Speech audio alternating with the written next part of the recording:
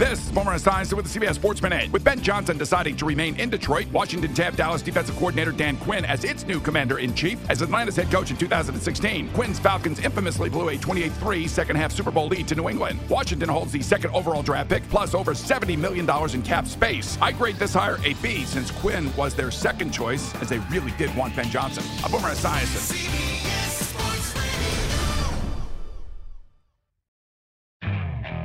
Okay, picture this. It's Friday afternoon when a thought hits you. I can spend another weekend doing the same old whatever, or I can hop into my all-new Hyundai Santa Fe and hit the road.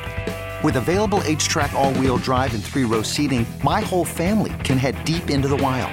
Conquer the weekend in the all-new Hyundai Santa Fe. Visit HyundaiUSA.com or call 562-314-4603 for more details. Hyundai, there's joy in every journey.